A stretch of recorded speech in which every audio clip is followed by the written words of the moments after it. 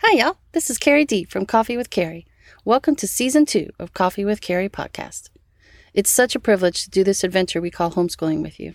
Thank you for tuning in again and walking this homeschooling journey with us. If you're new to us, you can find us on Instagram at Coffee with Carrie Consultant or at our website, coffeewithcarrie.org. So stick around, pour yourself a cup of coffee, put your feet up, and take a little coffee break with me. I think you'll be encouraged.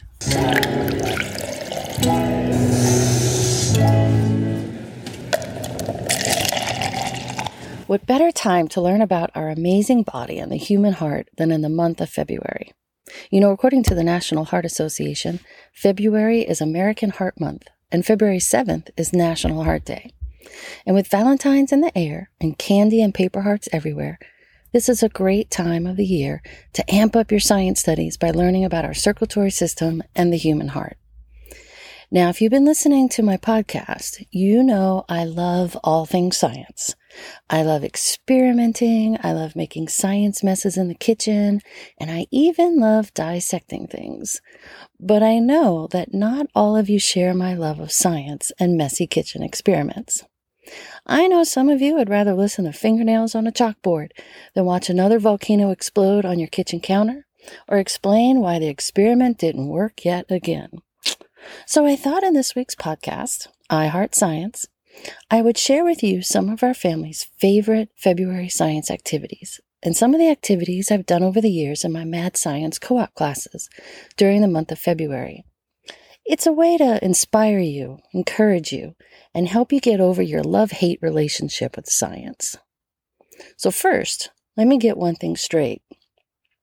As much as I love science, the kids and I didn't do science every day. We just didn't have the time, and quite frankly, I didn't have that much energy. We usually did science about once or twice a week. I also did it this way, so once it was time for our science lessons, we could spend more time on whatever it was we were doing. Besides, doing a lot of activities and crafts and experiments can take a while to set up, to actually do them, and then the cleanup always takes a while too. So I usually focused on science just once, maybe twice a week, to make sure we had enough time for our reading and exploring. So for my sanity, and because I'm type A and need to plan everything, we would focus on certain topics each week during the month of February. The first week, we focused on the overall circulatory system. The second week, we focused on the heart. The third week, we learned about the makeup of blood. And then the last week of February, we focused on exercising and keeping our heart healthy. You can organize your heart studies any way you want, and you can certainly do these activities every day instead of doing them just once a week. It's really up to you and what fits your schedule better. You can do the heart activities and experiments once a week in February, or you can do one fun thing a day. Now, the first week of February, I suggest you focus on the circulatory system. This way, your kiddos first get a general introduction about the heart and how it works. And there aren't too many picture books out there just on the topic of the heart or on the circulatory system. But Usborne Books and DK each have great human body encyclopedias. They're full of great information and photos and diagrams. Now, the first week of February, we would skip to the chapters on the circulatory system in one of those books, the Usborne or the DK, and we'd read those pages as an introduction about the circulatory system. After we would read about the parts of the circulatory system, and we looked at all of the really cool diagrams, we would draw a simple circulatory system in our science notebook. When the kids were younger, I would print out a simple outline of a person, or I would draw an outline of a gingerbread type kind of person for them to put in their science notebook. Then, while looking at the DK or the Usborne Encyclopedia pages about the circulatory system, they would draw in the major parts. I made sure they included the heart, the lungs, and the main veins and arteries that connect them. When they were older, they added more to their drawings and labeled the diagrams with more detail. Now, for your high school students, I suggest using the book, The Complex Circulatory System, God's Wondrous Machine by Dr. Collentine. It's written from a biblical worldview and a Christian perspective. For fun, we would watch the classic Schoolhouse Rock's video, Do the Circulation. It's a fun video that explains how the circulatory system works. We also love singing the circulation song to the tune of Row, Row, Row Your Boat. And don't worry, if you visit Coffee with Carrie website, I have for you all of the links to the songs, the videos, the books, and all the handouts that I mentioned in this podcast. You can do another fun and very visual activity that shows how the blood travels through the circulatory system and the 4 chambers of the heart using a diagram worksheet and red and blue yarn. The red and blue yarn represent the oxygenated and the non-oxygenated blood and how the blood travels into, through, and out of the heart. The directions and the diagram handouts can be found in the book Easy to Make and Learn Projects, The Human Body by Donald Silver. Again, I have a list of the books and links at Coffee with Carrie website in this week's blog article. Since the circulatory system is made up of miles and miles of blood vessels like capillaries, veins, and arteries, this is also a good week to talk about what bruises are and how they're formed. As you're doing the experiment, introduce the words blood vessels and capillaries to your child. Now, blood vessels carry blood through our bodies. And then explain that capillaries are little blood vessels that are right underneath our skin. When our skin is hit hard, but isn't cut open, some of these capillaries pop or break, and then the blood cells collect under our skin. Since there's no cut in the skin, the blood pools in one spot under the skin, creating a bruise. Here's a great way to show how bruises are formed. You will need just a few things: some red grapes or very ripe blueberries, a few paper towels, and a Ziploc bag. To show how we get bruises, wrap a few of the grapes in a paper towel and then place them inside a Ziploc bag. Then let your kids hit and bang on the bag with their hands and watch the grape juices spread into the fibers of the paper towel. The grapes are the capillaries, and the bag acts as the skin. It does not allow it to bleed outside of the skin or the bag, but it does allow the blood or the juices to gather under the skin and the paper towel. If you keep science journals, have your child draw a picture of what you did and explain in their own words what they saw and how bruises are formed. Now, the second week of February, we usually focused on the heart, since Valentine's Day is during the second week of February. Don't feel like you need to do all of these activities, and of course, it also depends on the ages of your kiddos which activities you attempt. Now first, ask your kids to show you their hand. Then have them make a fist. Explain to them that their heart is roughly the size of their clenched fist. The heart grows in proportion to the rest of the body, so once you stop growing, your heart stops growing. One of our favorite activities was to make homemade red and blue Play-Doh and then create a 3D model of the heart. With younger students, just explain that the heart is actually a very strong muscle and that it's divided into 4 parts or chambers. Compare our 4-chambered heart to a 2-story home with 2 large rooms upstairs, those are the atriums, and 2 large rooms downstairs, those are the ventricles. The veins and the arteries are like the stairs. They are what allow the blood to circulate or move up and down and in and out of the 4 different rooms or chambers. Then, when they make their 3D model, keep it simple. Just take 2 clumps of red Play-Doh and make a half of a heart shape. Then, using 2 clumps of the blue Play-Doh, make the other half of the heart shape. Now, even though the heart isn't really shaped like a Valentine heart, younger kids can relate to this better. The main idea is to show them in a 3D model that there are 4 parts or chambers to the heart, 2 red and 2 blue. Older students can actually look at a diagram of the heart in a Usborne or DK encyclopedia or a labeled diagram of the heart and create a more detailed 3D model from the photos. You can also make an edible heart with graham crackers, blue and red icing, and different size marshmallows. We did this really fun activity the year that we used the Apologia Human Body Young Explorer series. A similar activity was found in that book. Now, the 4 large rectangle graham crackers represent each chamber of the heart. Arrange them so that you have 2 on top and 2 on the bottom. Spread some red icing on 2 crackers on one side of the heart. This is the oxygenated side of the heart. Then spread some blue icing on the 2 crackers on the other side. This is the non-oxygenated side of the heart. Then, using large marshmallows, we would icing some red for the ascending aorta and some blue for the vena cava and the pulmonary artery. And then, looking at a diagram of the heart, they would attach them to the correct heart chambers.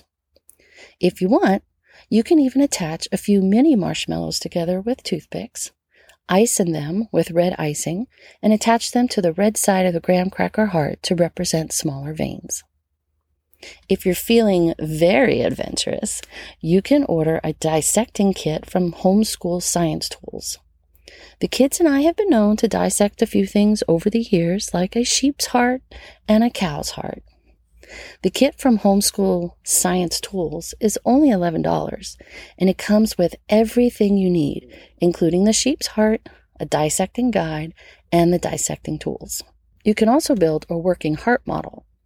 One model is super easy, using just a styrofoam cup, a balloon, 2 straws, and some water. Another version is a bit more complicated, but it really shows the pumping action of the heart.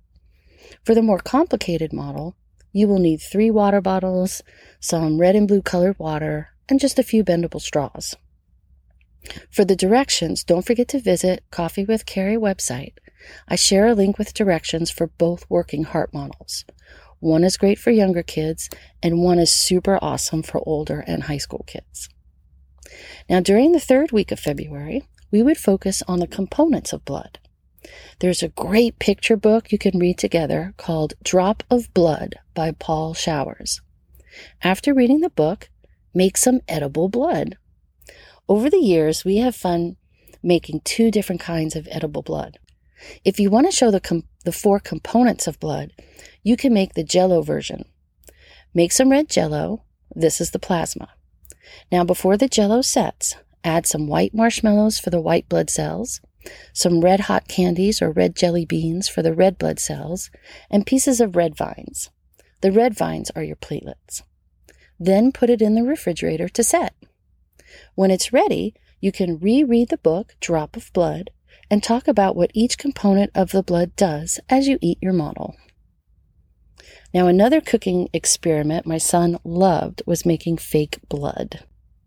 When he was 9 or 10, he was really into stage makeup and trying to make realistic cuts, bruises, wounds, and burns on his arms and face to try and freak out his sister and friends.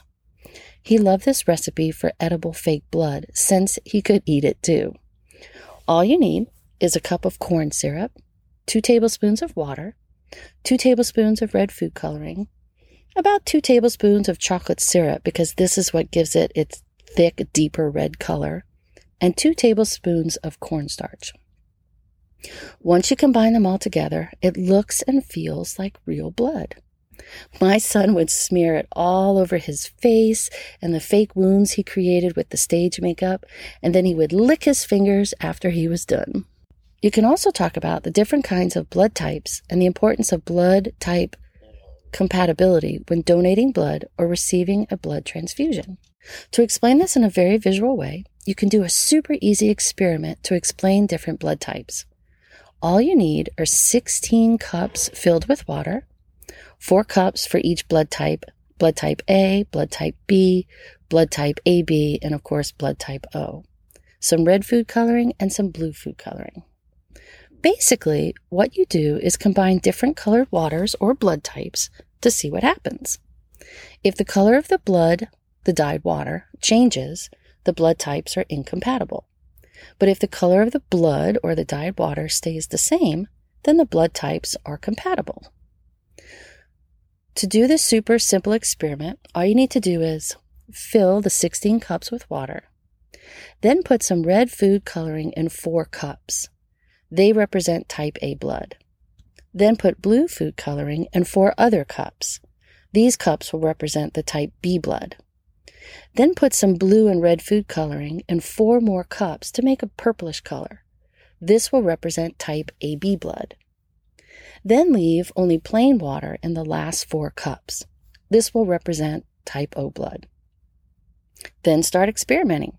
Now, pour one type of blood into another cup of blood.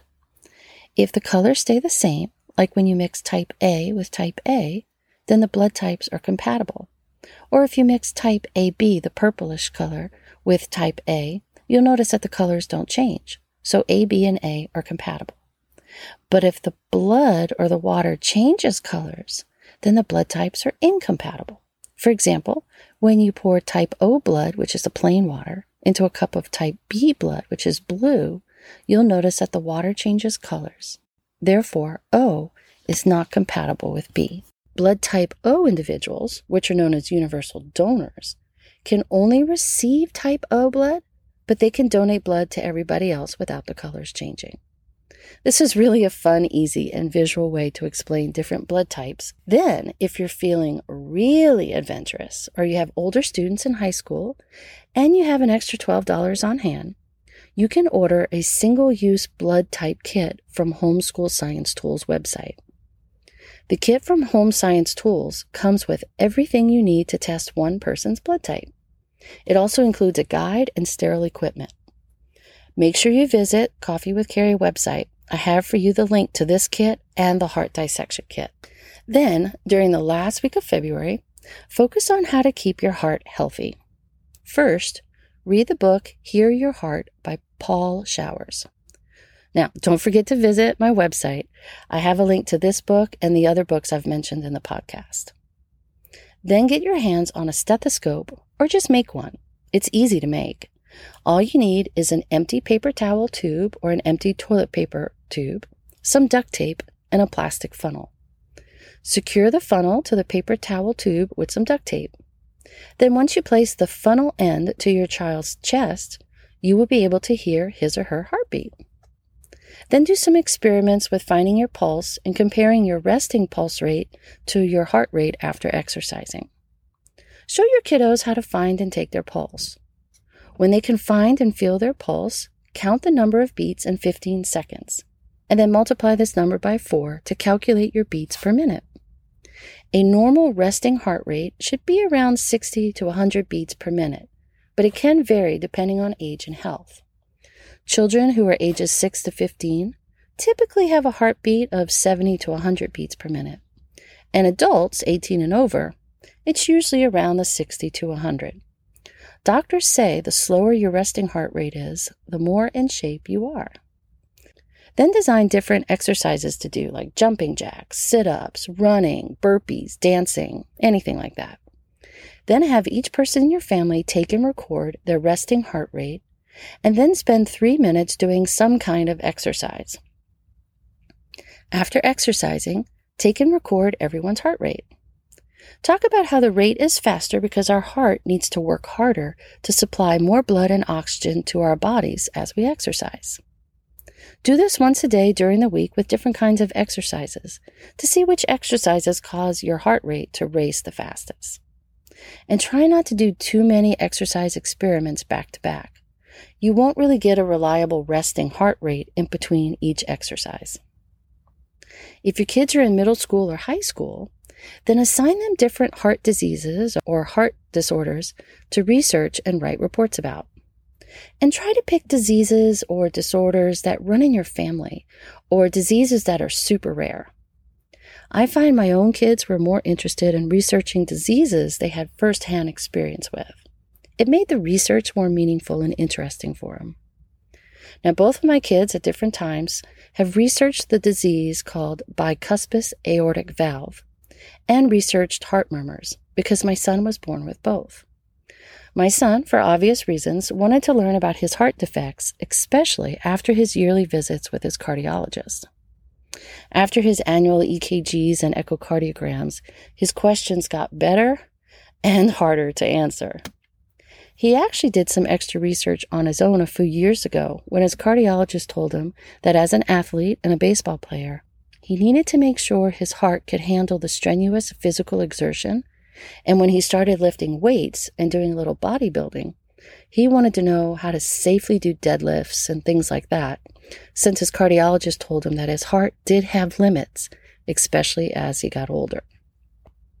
My daughter, over the years, has researched things like congestive heart failure, abnormal heart rhythms, along with sleep apnea, and the use of pacemakers. All because these are terms and things that she heard over the years with regards to different family members and her grandparents.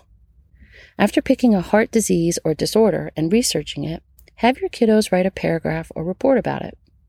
Make sure they include the symptoms, causes, treatments, and preventions of each disease.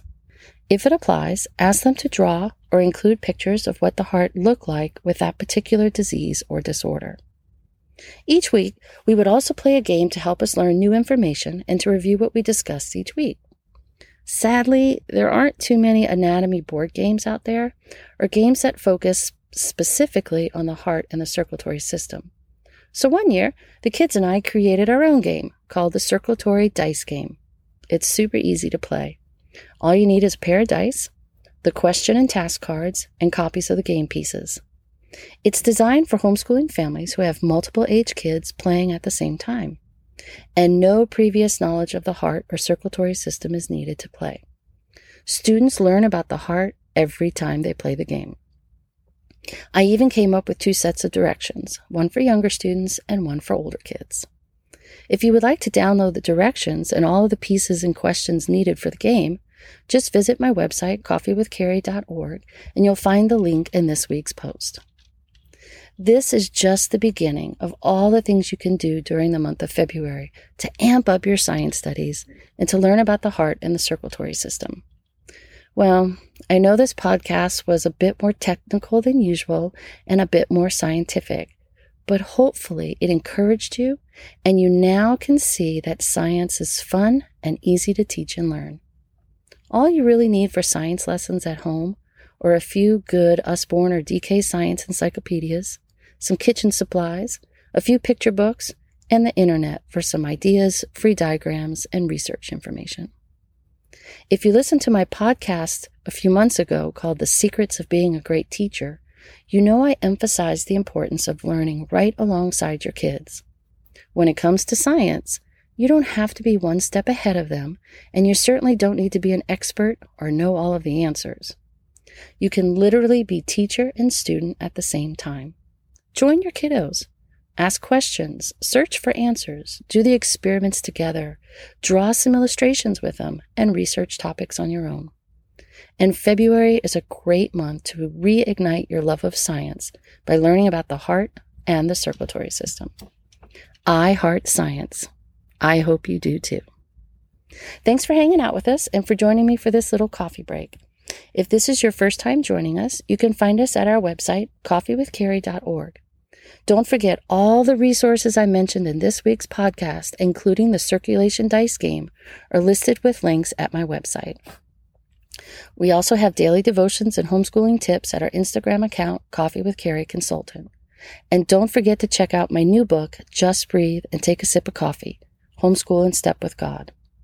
If you heard something you liked, then share our podcast with a friend who might need some fresh ideas about science this week, or share it with a friend who might need a little encouragement. Thank you in advance for listening to us each week and for sharing our podcast, our book, our website, and our homeschool mom ministry with your friends. We're so very honored and grateful. It's our prayer that our website, our homeschooling consulting services, our podcast, and now our new book will help you homeschool one step at a time, one day at a time, and one cup of coffee at a time. We're praying for you. Stay healthy. God bless. Enjoy your science explorations this month, and see you next time.